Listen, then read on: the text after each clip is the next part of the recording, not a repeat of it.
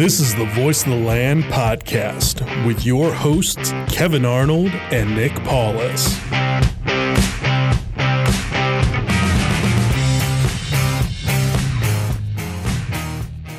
What's going on, everybody? Welcome on in to another episode of the Voice of the Land podcast, a special edition of the podcast today, as kind of had to adjust things on how we're recording today. So we're also live right now on allsportscleveland.com. We're kind of going back to the... We're going back old school. We're going back old school. You know, we had the year anniversary last week and, you know, kind of just harkening back to old times, being on air on allsportscleveland.com right now. And while we record and getting it out to everybody for everybody to listen to throughout the week as well. But this is Season 2, Episode 20. I'm one of your hosts, Kevin Arnold. Alongside me, as always, my brother, Nick Paulus.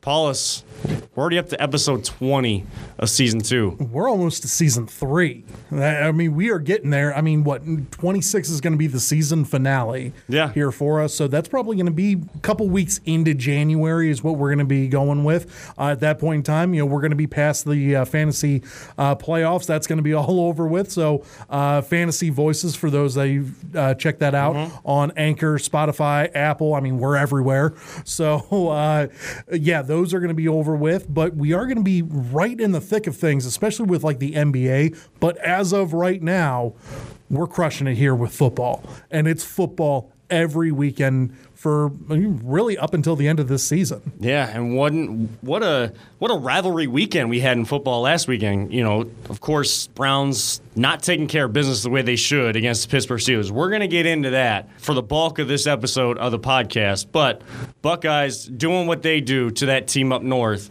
And then I even the score against you in our fantasy matchup last week. We got round 3 coming up. It's going to be interesting. We have to go back-to-back weeks. So everybody needs to tune into Fantasy Voices as well this weekend, because there is going to be a heated rivalry. It is going to ratchet it up. You think those 2 episodes we talked about the rivalry before were intense.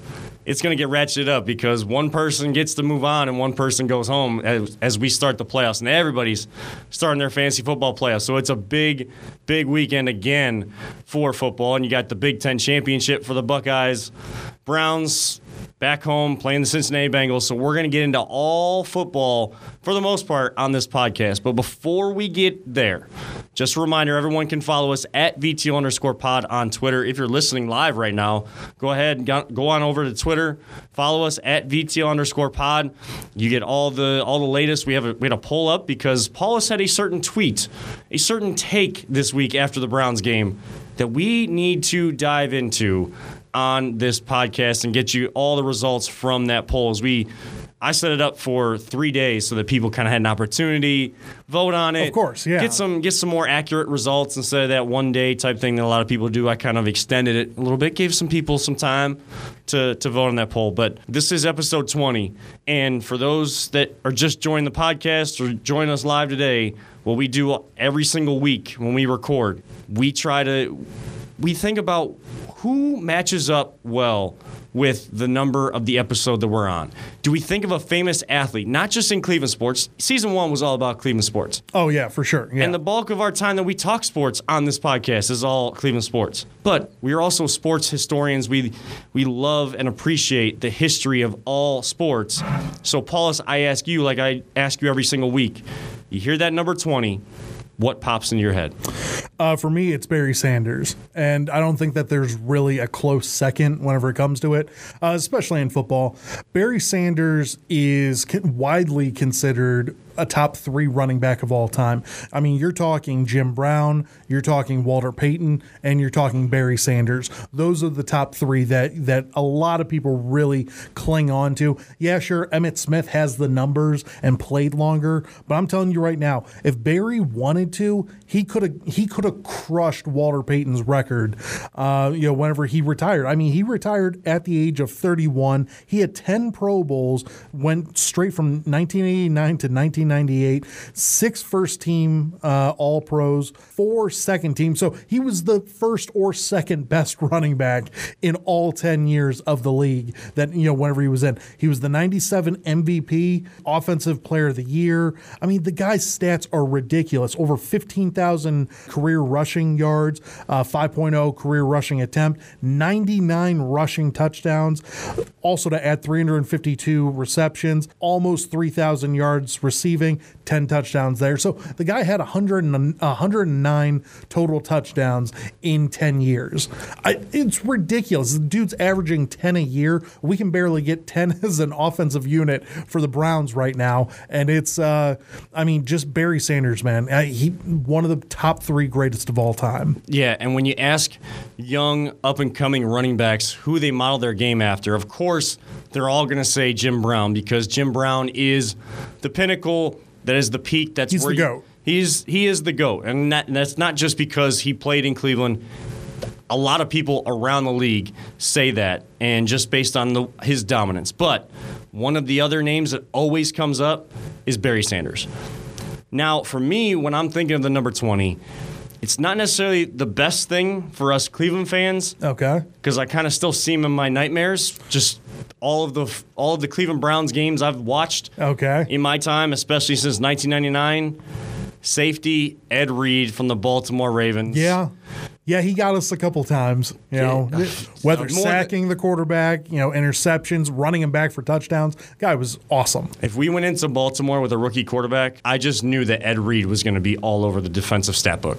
I just knew it. And, there's ways to game plan against it, but great players make great plays when they need to. And Ed Reed seemed to make great plays, not just against the Browns, but in the biggest games for the Baltimore Ravens. Hall of Famer. That's the kind of defensive impact that you can kind of have. And you talk about all these, especially in today's NFL, you talk about all these offensive stats, and Lamar Jackson, another Baltimore Raven, and fantasy football legend right now of what he really is. The numbers he's putting up, and some of these offenses, the way they're innovative and they can put up all these stats, and it's so great to see all these different touchdowns, these celebrations. But where championships are really won, and it might be cliche to say, but where championships are won are on the defensive side of the ball, and one of the best to ever do it, Ed Reed of the Baltimore Ravens. It's hard to say as a Cleveland fan, but as a sports fan, you have to show respect to those that are great. Think about all of the defensive people that we had to go up against in our division just coming back into the league. We had Ray Lewis to deal with. We had Ed Reed. We had Troy Polamalu. James Harrison. The defenses that are in our division, or that were in our division, were legendarily stacked. And obviously, they both won 2 Super Bowls since the time that we've been back. So it has been just a whirlwind of pain for Browns quarterbacks. Yeah, and speaking of pain for Browns quarterbacks, this past weekend, Browns lose 20-13 to Devlin Duck Hodges. Such a stupid name. Yeah. What has he done to earn a nickname by everybody? I understand it's fun and everything. Well, do you know the reason for it? No. He's a big duck hunter, isn't he? Well, he, I guess, won the Alabama state championship duck calling. Yeah. Or the county. It was something stupid. That he won whenever he was 13 years old. So, quack on, I guess. But, dude, I can't believe we lost that game. Unbelievable. There's no excuse for losing that game. You go up 10-0. You're controlling clock. To a third-string quarterback. You're controlling tempo. And then defensively, you start to allow a guy who was throwing ducks out there. Yes, they were put in decent spots, but they were, when you saw the flight of the ball, awful. They looked like ducks. They really did. What they really call ducks in the NFL, that's what it looked like coming out of his hand. Now, they were picking apart the defensive backfield. And Denzel Ward, where were you at? Denzel had a rough game. And it's not like he got burned by Julio Jones or Antonio Brown or any of these legendary receivers that are in the league. It was James Washington. Yeah, they're at best, they're number 2 wide receiver behind Juju, who was out. how are you getting beat by James Washington? And Greedy Williams needs to step up in the defensive backfield for the Browns. Greedy got hurt I believe it was in the second half. So, I mean, you couldn't really count on him. Money Mitch stepped up. Money Mitch got an interception. I mean, whether Greedy can play or not, you got to start Money Mitch. I think so. Because I think so. If you've looked over the past few weeks, who are they picking on out there and making those big plays? Even if the Browns have won the game, how are teams getting chunk yardage through the air? Who are they going against? It's been Greedy. To me, Greedy doesn't have that swagger that I was hoping that he would have, coming into the league. I think he's like just all bark and no bite right now because he's been going after a couple of people on Facebook on Twitter, on social media. I mean, fans have been calling him out like Greedy, you're trash, blah blah blah. He's been retweeting and then sending back like, dude, I'm doing everything that I got to do out here. I don't know what else Greedy can do in order for us to be, for him to be a better cornerback.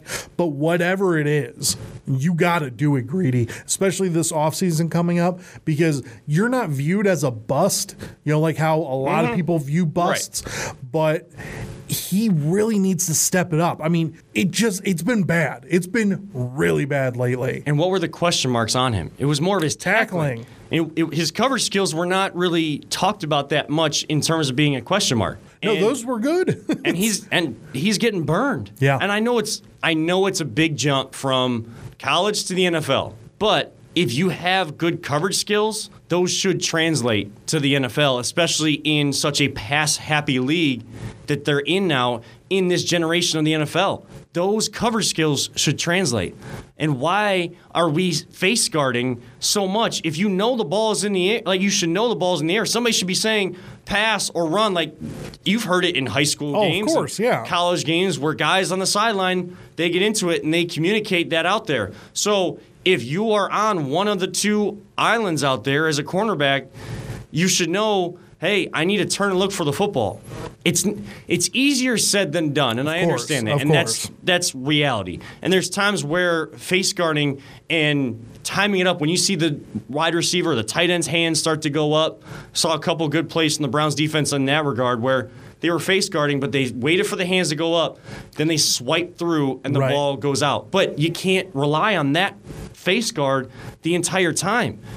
You have to be able to flip the hips, turn and look for the football, and not get burned and have a guy beating you, second, third string wide receivers beating you by a half a step or more. It was the Steelers' B team at best. At best the other day, and we still ended up choking away a 10-point lead and then ended up losing. It's not even a comparison at how bad I feel right now, because I felt really bad whenever we went 0-16. Really, the 1-31, I thought that was low. And yeah, do we have a couple of wins on the year? Sure. But I've never seen more talent assembled in my life do less on the field. I thought, hey, Baker Mayfield, 27 touchdowns his rookie year, he'll get better. He's going to fly right through the roof. I said it on the airwaves that he was going to be an MVP candidate. And he has been the exact opposite. The complete opposite of what I was hoping for. Has Nick Chubb produced? Yeah. Has Kareem Hunt produced since he's been back? Absolutely. Do they get used enough? No. And that's coaching. I was watching a video today that was on Twitter and got posted out. It was a Justin McCray, like a minute-long segment of Justin McCray getting blown past. Okay, I understand Greg Robinson couldn't suit up because of concussion-like symptoms. That's iffy because he was doing interviews the day before that all happened. I don't know. That's just a little weird to me, but who am I to say that you're injured or you're not injured? Justin McCray is so bad. That dude got blown off the ball by Bud Dupree, who's a good linebacker, not a great one, not who they thought they drafted. He's been an average at best linebacker, got blown off the ball like 10 times the other day. TJ Watt was harassing Baker. Baker got hit so hard on one of the plays, I thought I lost teeth.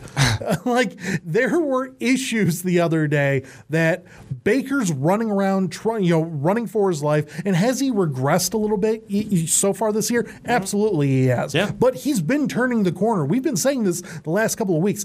Baker's been turning the corner. Now the offensive line loses Greg Robinson, and it all just goes to crap. Baker needs so much help, and that bothers me as a fan, because if we don't have a Hall of Fame left tackle, Joe Thomas, back there, are you saying Baker's no good? Is that what this is coming down to? That we need to have a Hall of Fame left tackle out there in order for Baker to be good? I don't think that's the case right now, but it could be. If we don't get someone in there real soon to play some meaningful snaps, we might just lose out on Baker. Yeah, because he's not going to be able to escape the pocket like some of these athletic quarterbacks are.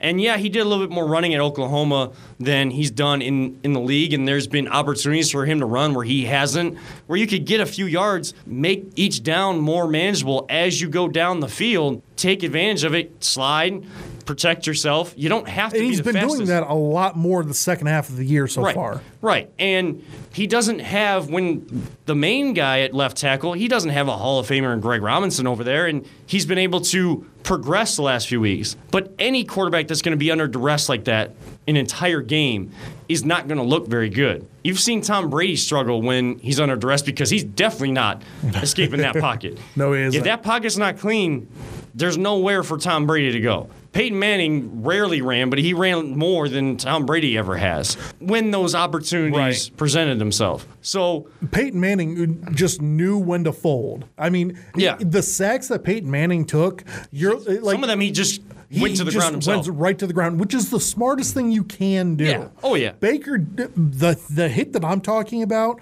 that I believe, remember which one you're talking about. I believe TJ hit him. I've never seen someone get hit so hard in my life because it was blindside, and it was Justin McCray couldn't come off the edge. There was no tight end chipping. TJ Watt almost killed Baker Mayfield. Yeah. And that can't happen. TJ Watt's a very good player. Yes. But Baker, man, if you don't see that coming, and Justin McCray, if you don't get a hand on him, Baker's going to be a cripple. Yeah, it doesn't matter how many pads you got on and how you're protecting the ribs and stuff.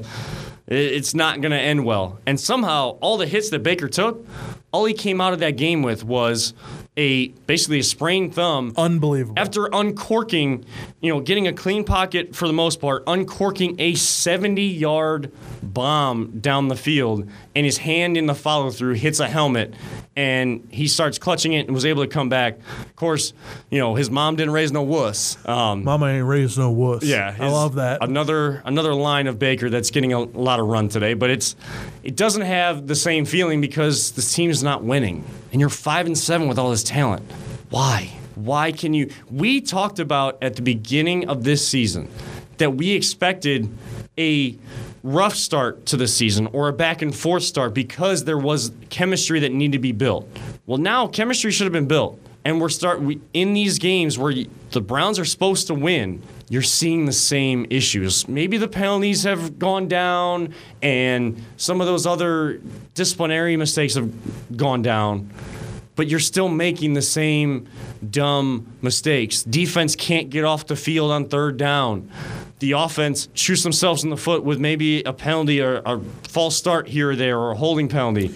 Or Freddie wants to throw 15 bombs to end the first half. Yeah. I mean, you could go any which way that you want on this. The way that I'm going to go, and we're going to be bringing it up with the Twitter question that I posted out the other day, it's all on Freddie. And I am sick and tired of looking at Freddie's face on that sideline wearing my Cleveland Browns gear. I am done with Freddie Kitchens. I need him gone the moment that this season is over. I understand you can't fire him with 4 games left. It just wouldn't look right. I mean, yeah, could you get theoretically started, on the coaching search? Yeah, sure, but you're not going to hire, who's available right now. We'll get get into Ron Rivera. Riverboat Ron? Theoretically, you could want to bring him in, but he's not coming in, at the end of the season whenever he was just with the Panthers. I mean, that's ridiculous. The only coach that I've ever seen do that is Hugh Jackson last year. And we don't have Hugh Jacksons on this team, and we're not going to be hiring any Hugh Jacksons from here on out. But are you saying that if your name has a Freddie and a Kitchens in it and you wear brown and orange, you don't matter? You don't matter. I need you gone. Yeah, because on Twitter, and as I was scrolling through, and this is the conversation that we really wanted to have. We could break down that game all we want, but it's going to frustrate the heck out of both of us if we keep talking about what we saw in that Browns game, especially after being up 10-0, which is just astounding to me that the defense was able to give up 10 points to get the tie that quickly at the end of that game. Even if your offense is having a couple struggling drives, it shouldn't be that easy when you've already dominated a team. You shouldn't be going off coverage, giving them whatever they want. Right. But you posted on Twitter the question that says, at CLE_Paulus, by the way, free plug for you, is it wrong that I want, and this is Paulus talking, is it wrong that I want the Browns to lose out to make sure Freddie doesn't have a chance to come back? And those that are in charge of our podcast Twitter, it's us. I mean, it's Kevin. It really is. Yeah, it's you. Sure, it's me. But, I kind of went in jest with it and kind of had some fun with it and said, sometimes these topics on the podcast just plan themselves. We always sit in the studio, or now we're in the talk tank or the production studio with the talk tank right behind us, like the old days here at OMS, and we plan out the show. Well, you gave us a good topic without even having to plan anything out. So we posted a poll out there that says we wanted to get everybody else's thoughts. And there's still a couple hours left in it, but basically got the results right now. And posted the question, I said, Paulus is going to explain himself, but we want to know from you guys, what do you want to see the Browns do? Do you want to see him win out to keep building chemistry towards 2020? Or do you want to see him lose out so that basically, like Paulus wants, get Freddie out of here? 71% say win out. Only 29% are with you. You guys are a bunch of fools. I'm telling you right now, if you win out, you are 9-7, and Freddie Kitchens is coming back. The same stupid ideas that Freddie does.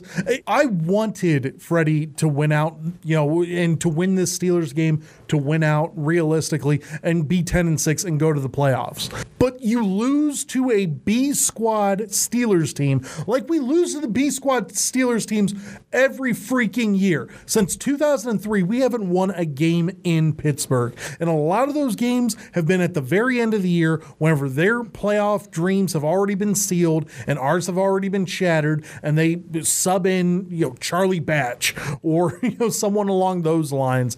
And we always end up getting screwed. For me personally, lose out, switch the coaches, get someone in here that is going to make a difference. We realistically haven't had a true great NFL head coach in here for years, since Belichick. And Belichick at the time was a young, up-and-coming guy. We gave him his first chance as the head coach, and he got us to the playoffs. And then, obviously, Art Modell sells the team. The team quits, which is a fair thing to do whenever you're being told, hey, by the way, you're all being uprooted to Baltimore. Who the hell wants to go there? No one. That being said, we haven't had a coach since Bill Belichick. Think of the coaches that we've had that have come through these hallways. We're talking Butch Davis. We're talking Chris Palmer, Eric Mangini, Pat Shurmur. I mean, there's a lot of guys out here right now that we've dealt with that just don't have it. And why not bring in someone like a Ron Rivera? Make sure you lose out. Go 5-11. Okay, go 5-11. Make sure everyone's healthy for the upcoming year. You have great talent everywhere. You need a coach coach to bring it all together. Ron Rivera is a 2-time Coach of the Year award winner. Has taken the Carolina Panthers to the playoffs 4 times, gone to the Super Bowl. When was the last time that we brought in a coach that has gone to a Super Bowl? Never. We need someone to come in here, and I'm not saying it has to be Ron Rivera, but I mean, there's Mike McCarthy that is looking for a job. Robert Saleo, the defensive coordinator for the 49ers, he'd be a rookie head coach. I understand we really don't want to go back down that road, but I think he's a fantastic candidate because he's a rough, tough guy that is just, he embodies everything that you want to be a football head coach. But I'm telling you right now, if we got Ron Rivera on this team right now, if you flip out Ron Rivera for Freddie Kitchens at the beginning of this year, I understand we're backtracking on that. You're not 5-7. You're probably 9-3. Let's be realistic. The talent that you have on this team is better than any talent that he had on that team, and that was even whenever Cam Newton won the MVP in 2015. Yeah, it's hard to argue that point because you just look at a guy on the sideline, and every time the camera pans to him, he might be yelling and acting like he's frustrated with something, but what are you doing to change it? Because it doesn't change. That's the issue. You go in at halftime and you don't make any adjustments. You don't plan out what the other team could do to adjust to you, to adjust to them. It's a chess match.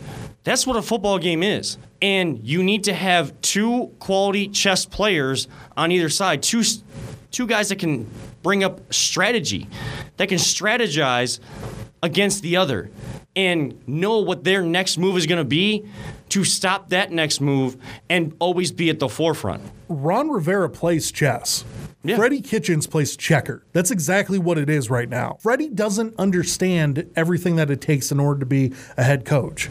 And that's obvious. I think he's playing Yahtzee. I didn't think because there's some. He's probably playing Sorry because that's what he is. Ooh, all right. I mean, it's not anything that has any strategy to it. You're definitely not playing Risk. No, you are not. I wouldn't say that there's any risk being taken with what's going on. Like at this point, we just gonna do a whole board game segment now. We could. We probably could. I mean, board games are amazing. Right. What's your favorite board game? Oh, not to get off topic too much. Favorite board game. Wow, you just bring that right up. Well, Monopoly's always a classic, but it goes on too long. And it goes on too long, and you lose too many family and friends along the way. Yeah. Honestly, Sorry's been one of my favorites. Shoots and Ladders. Shoots and Ladders is pretty cool. Shoots and Ladders was always, I like Shoots and Ladders. As a kid, Shoots and Ladders was always one of my favorites. There was this, I can't even remember what it was, but not Yahtzee. Like there was a dice game that my Dad and I used to play against each other, and basically, like you would roll the dice, and there would be this card, and basically just a nice little platform, kind of that green fuzz that you see on poker tables and everything. Yeah, the felt. Yeah, the little felt, and you roll the dice, and you get like so many turns. You get like so many dice. I can't remember how many it is, but you roll them, and then this card you put up your numbers because there'd be different combination of dice, and if you could fill up one line, then you get a certain amount of money coins. Okay. If you could fill up the card like a couple lines, then you get a certain amount of money coins. And if you fill up the card, like you get like the bulk of the, basically like these bigger looking poker chip type money coins. And like we would just go back and forth. It's such a simple game. Yeah. But there's like this huge stack of cards, and we just go back and forth. Out with it. Just going back and forth all day. I know it's not a board game, but I always loved like playing Uno. Uno's always a good time. Oh man, Uno. You should see some of the games at OMS, the Uno games at OMS. Really? Man. Yeah, after high school football coverage. Yeah. I know there was one game, I wasn't there for it, that went an hour and 50 minutes. And then I was a part of a game that went like an hour and 30, hour and 40 that we live stream on YouTube. And I mean, you can go find it, but it's not, we put out a clean product. Okay. It is not for the faint of heart if you listen into those live streams. I liked Uno Operation as well. Operation was that was always fun. I was always a fan of Operation. Yeah. But getting back to all of this, because Freddie Kitchens is sorry, how would you feel about that? What is your vote on that? Would you rather win out? And realistically, you're out of the playoff hunt, but I guess technically you could get in if everything broke your way. Or would you rather be 5-11, make sure that Freddie's gone, that way you bring in someone new? Here's why it's difficult. Because right now, I don't want to see Freddie back. Sure. And I know he's only there for 1 year, and people talk about, well, there's never any continuity. That's the main criticism of the Browns. And there's issues with that because of who they thought to hire before. And another issue now of you're putting your trust in a guy that went from running back coach all the way up to head coach very quickly. So I don't want to see Freddie back right now. But I also don't like losing. And losing games could cause other issues beyond proving that Freddie can't coach this team. Could cause, you're starting to hear rumors of OBJ, and we'll get into that in a second, of not wanting to be here and other little things inside the locker room.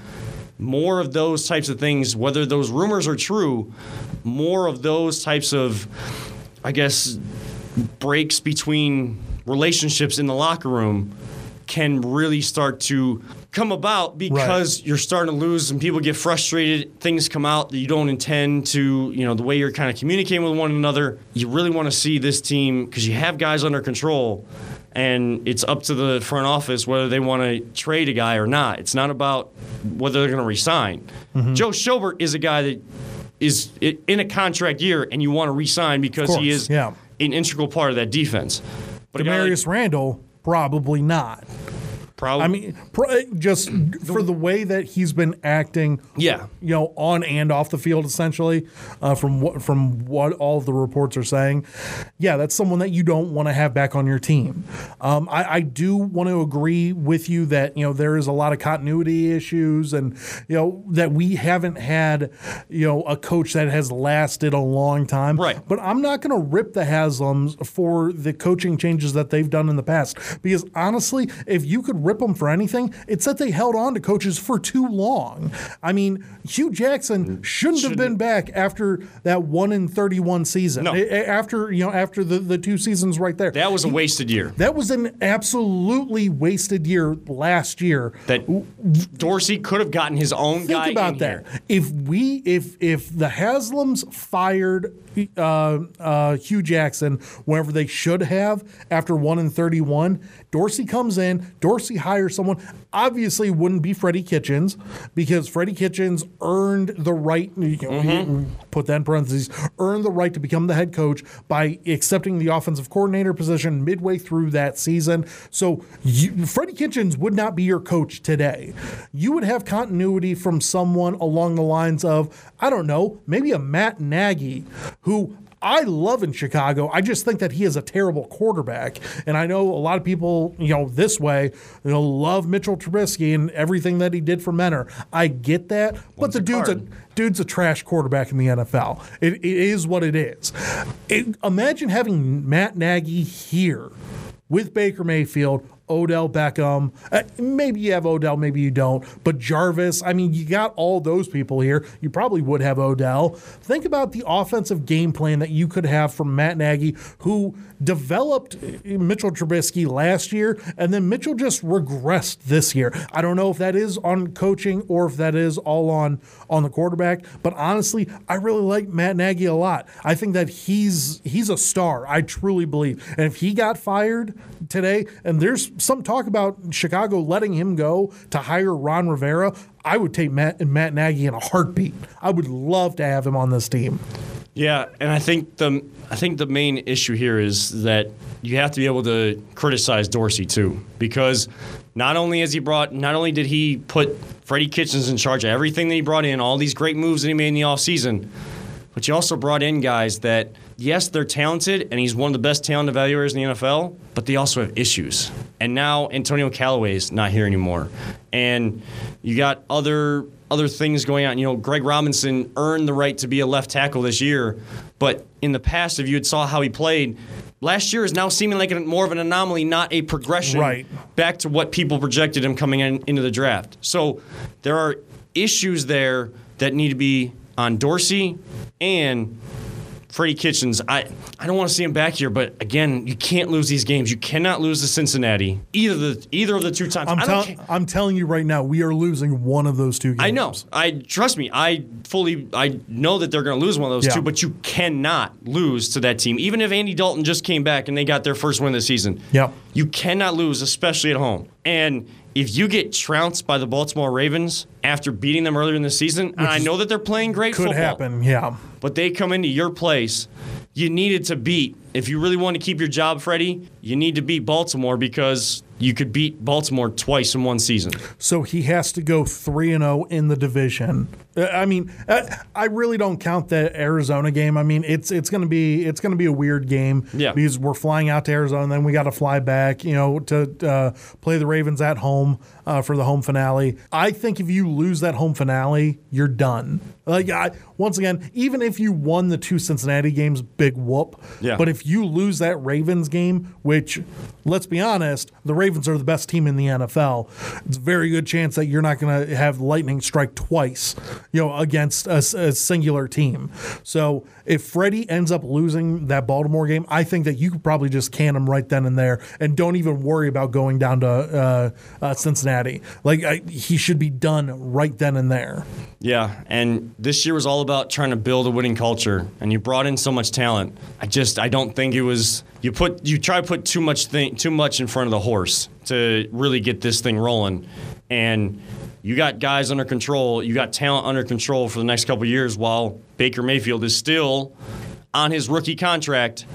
And there's questions on whether he is the franchise quarterback now or not. You see throws, though, that still tell you that he has the ability to get better, and you hope that this is just a sophomore slump that becomes a big learning experience, and everybody starts to question him again, and then he becomes the Baker of old, where people were throwing so many good comments out there at the start of the season. What does Baker thrive on, though? He thrives on all the question marks, and more of a longer offseason of all the question marks. Does that turn him into something? You don't want to be that way the entire time. You want to mature, but people are driven in different ways. It's true. And I don't even want to dissect this Cincinnati game at all. I just know you're at home, you better beat Cincinnati. You better beat Cincinnati. Yeah, I mean, they are the worst running attack, rush defense in the NFL. But I have zero faith that Freddie's going to do that. Every sign is telling you, Freddie, to run the ball. I have Nick Chubb and Kareem Hunt in fantasy, and we're going to talk about this later on the fantasy pod, so tune in, everyone. But I'm telling you right now, I am not going to start Kareem Hunt this week. Kareem and Nick Chubb. I should. Because that's what you want to do, but against the number 32 rush defense, and that defense is terrible, just period. But I have zero faith in Freddie Kitchens. I have zero faith in him. I don't know what else to say. I don't know what else to say either, because what we're supposed to do, we don't do. I know. And that's getting into week 14. That's a sign of a bad coach. Or a coach that doesn't want to learn. Yeah, whatever week of the NFL we're in right now. Yeah. Getting into this last portion of the season, you should be able to do what you're supposed to do. And if you haven't learned that already, that's a big, big problem. Whether you're in your first year as a head coach or not, you should have learned those things already. But a team in Ohio, football team in Ohio, doing good things, not at the pro level, of course, but the Ohio State Buckeyes, the number one ranked, the Ohio State Buckeyes, go into Indianapolis for the third straight time to try to win a Big Ten title. They got to play Wisconsin for a second time. Got to go up against Jonathan Taylor, a very good running back. But you sit at 12-0. Paulus, what are you thinking about going into this Big Ten title game? One last chance to kind of put that mark on your resume that you've already done so well throughout the season, but to kind of solidify that playoff spot. Or is their playoff spot already solidified, just not the seeding? Well, let me answer that first. I think that their playoffs, I think that they are already in the playoffs. The only way that they do not make the playoffs is if they lose 59-0, like they did to, like they beat Wisconsin a couple years back. It's the only way that they don't get in, is if they get blown out. I don't think that's going to happen. I mean, they blew out Wisconsin a couple of weeks ago. That doesn't. It is what it is. I think if they go in, they do their jobs. Everything's going to be just fine for them. However, I do want to talk about the game from last week, and we can finally say Michigan again because it's no longer rivalry week. I never say that word. Okay, that's fair. That's just who I am. That's fair. That's how I was brought up. I can't even say the name of that state when I talk about the state. Fair enough. But, however, I will. You whooped Michigan. It's not even as close as what it was. Okay, the end score is 56-27. It honestly felt more like 56-0. 56-6. I'll say that because they came out, they drove down the field, they scored on the defense right then and there. But then the Buckeyes came out and were like, okay, well, you're going to do that. You're going to miss your extra point. Okay, well then we'll just go take the lead. We'll just go take the lead right now. We'll match your touchdown, go take the lead. And I think that was the big key to that game because that team up north wanted to get off to a good start, got the ball first, get that crowd into it. The key was Ohio State matching that opening touchdown, and then you get the extra point. Now you see that you're in the lead. Even if it's 1 point and basically you match score for score, now you see that you're in the lead and the crowd starts to get quiet. Oh, yeah. You're in a hostile environment, a rivalry environment. That was the huge key to kind of just breathe that constant confidence from Ryan Day and those Buckeyes into that game and do what they know how to do. The moment that you heard a pin drop, it was crazy because you heard them cheer beyond belief whenever Justin Fields goes down with the injury. I know. And then he comes right back in 4 or 5 plays later, and then throws that 30-yard bomb. I mean, dime. Pinpoint accuracy to Perfect throw. I mean, if he's not going to win the Heisman. No. But that was a Heisman moment. Like that's what should get him to New York. He's not going to win it, but that should get him to New York. Let me also give you a couple of other stats from the game. Justin Fields, once again, 14 of 25 for 302 yards, 4 touchdowns, no interceptions. That gives him like 37 touchdowns to 1 interception on the year. It's ridiculous. J.K. Dobbins, career day, 31 carries, 211 yards. The dude couldn't be stopped. J.K. Dobbins is one of my favorite players that I've ever watched wearing the scarlet and gray. Just like Gus Johnson says, JK all day. JK all day. Had 4 touchdowns. Master T came in, had 29 yards off of 12 carries. Just sort of getting the first down yardage, whenever they needed the goal line back situation. Yeah, not as big of an impact from T coming off the bench as normal, but I mean, what a running back to go to coming off the bench, though. Another guy that can pop one easily. Right.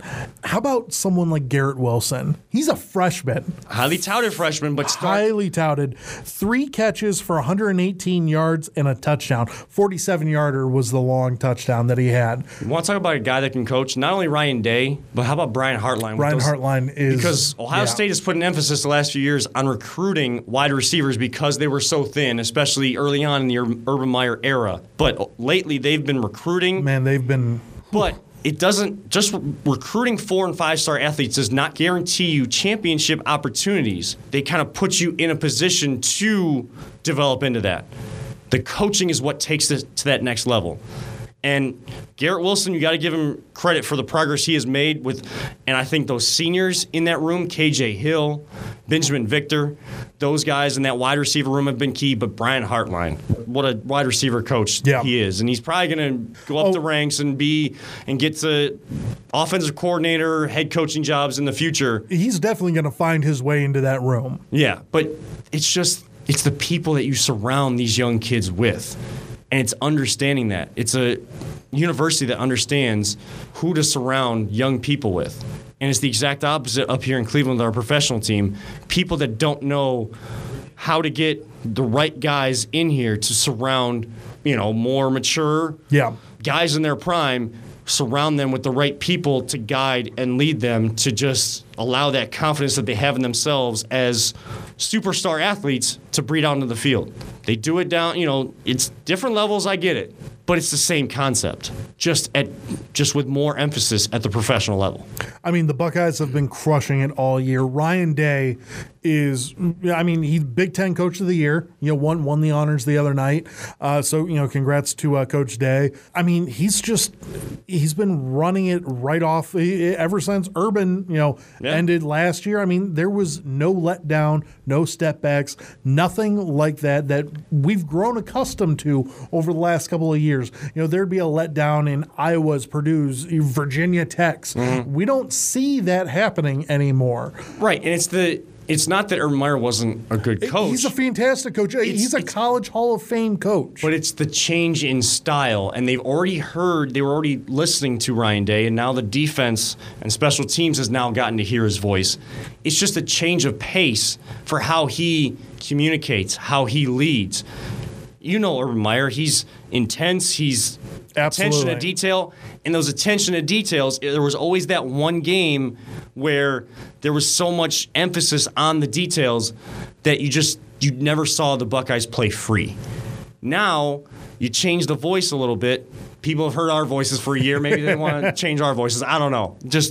We're not going to, though. So stick with us. Please stick with us. But it's in the coaching ranks, at least, it's that change of voice. It's the change in the way that they lead. And it's just kind of allowed for a little bit more freedom out there for these guys to show who they are. But it did start, the progress and the development started with how Urban Meyer set up the system. Of course. Ryan Day is continuing that, just in a slightly different way that the message comes out. Same message, different way to say. Exactly. Yeah, same message, new voice, though. New prep style. I mean, everything's been going great for the Buckeyes. We're hoping for a big victory here on Saturday. Yeah. Selection show Sunday. And then we find out, when we play in a month. Yeah, because I don't want it to be left up to the committee whether they keep him in or not. If they, because they've already played Wisconsin, they beat them. It was a close game, and then they extended the lead out on them. But they've beaten them once. It's hard to beat a team twice in 1 year. It is. Have the Buckeyes done enough to be considered one of the top 4 teams in the country, no matter if they win or lose? Yes, but you don't want it to come down to that. Take care of business, get a Big Ten championship, and go into those bowl game practices, those postseason practices, with a lot of confidence going in. That's really what the mindset should be. So that's going to wrap it up, though, for us. A big football edition of the Voice of the Land podcast for Nick Paulus. And all along here on allsportscleveland.com, the Talk of the Land. We'll be right back with Fantasy Voices. And for those that are listening on the podcast right now, go ahead, search Google, Spotify, Apple, Fantasy Voices and Voice of the Land, all posted this weekend. New episodes, all the latest content. You can always find us at VT_POD. But as I was saying, for Nick Paulus, I'm Kevin Arnold, telling all of you sports fans out there, don't let anyone ever tell you it's just a game. And to everybody that listens, we love you all 3,000. We will see you all next week.